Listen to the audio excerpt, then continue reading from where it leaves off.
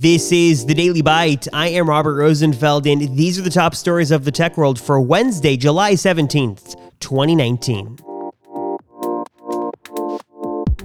Safe to face? FaceApp is back in headlines and across social media feeds, turning people older, younger, and giving them all sorts of new facial features.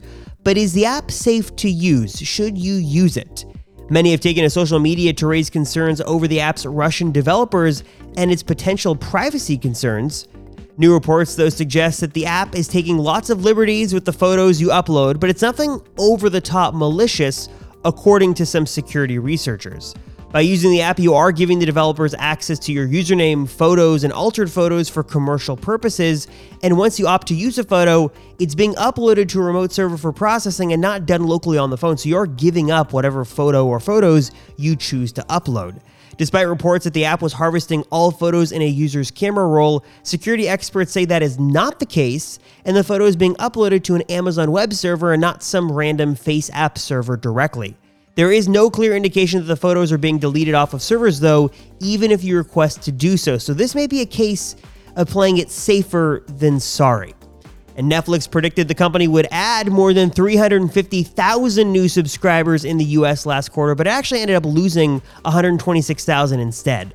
Globally, the company fell short of its guidance to investors, adding about a bit more than half of the expected 5 million new subscribers it projected.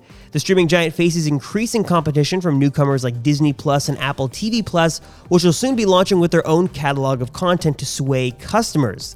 The company also said it's not too concerned about losing its two most popular shows. CEO Reed Hastings says the departure of The Office and Friends to their own platforms just frees up funds for the company to produce more of its own original content.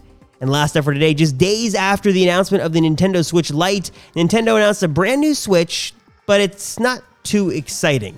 The update looks to be pretty minor, bringing with it just a bigger battery, and that's about it.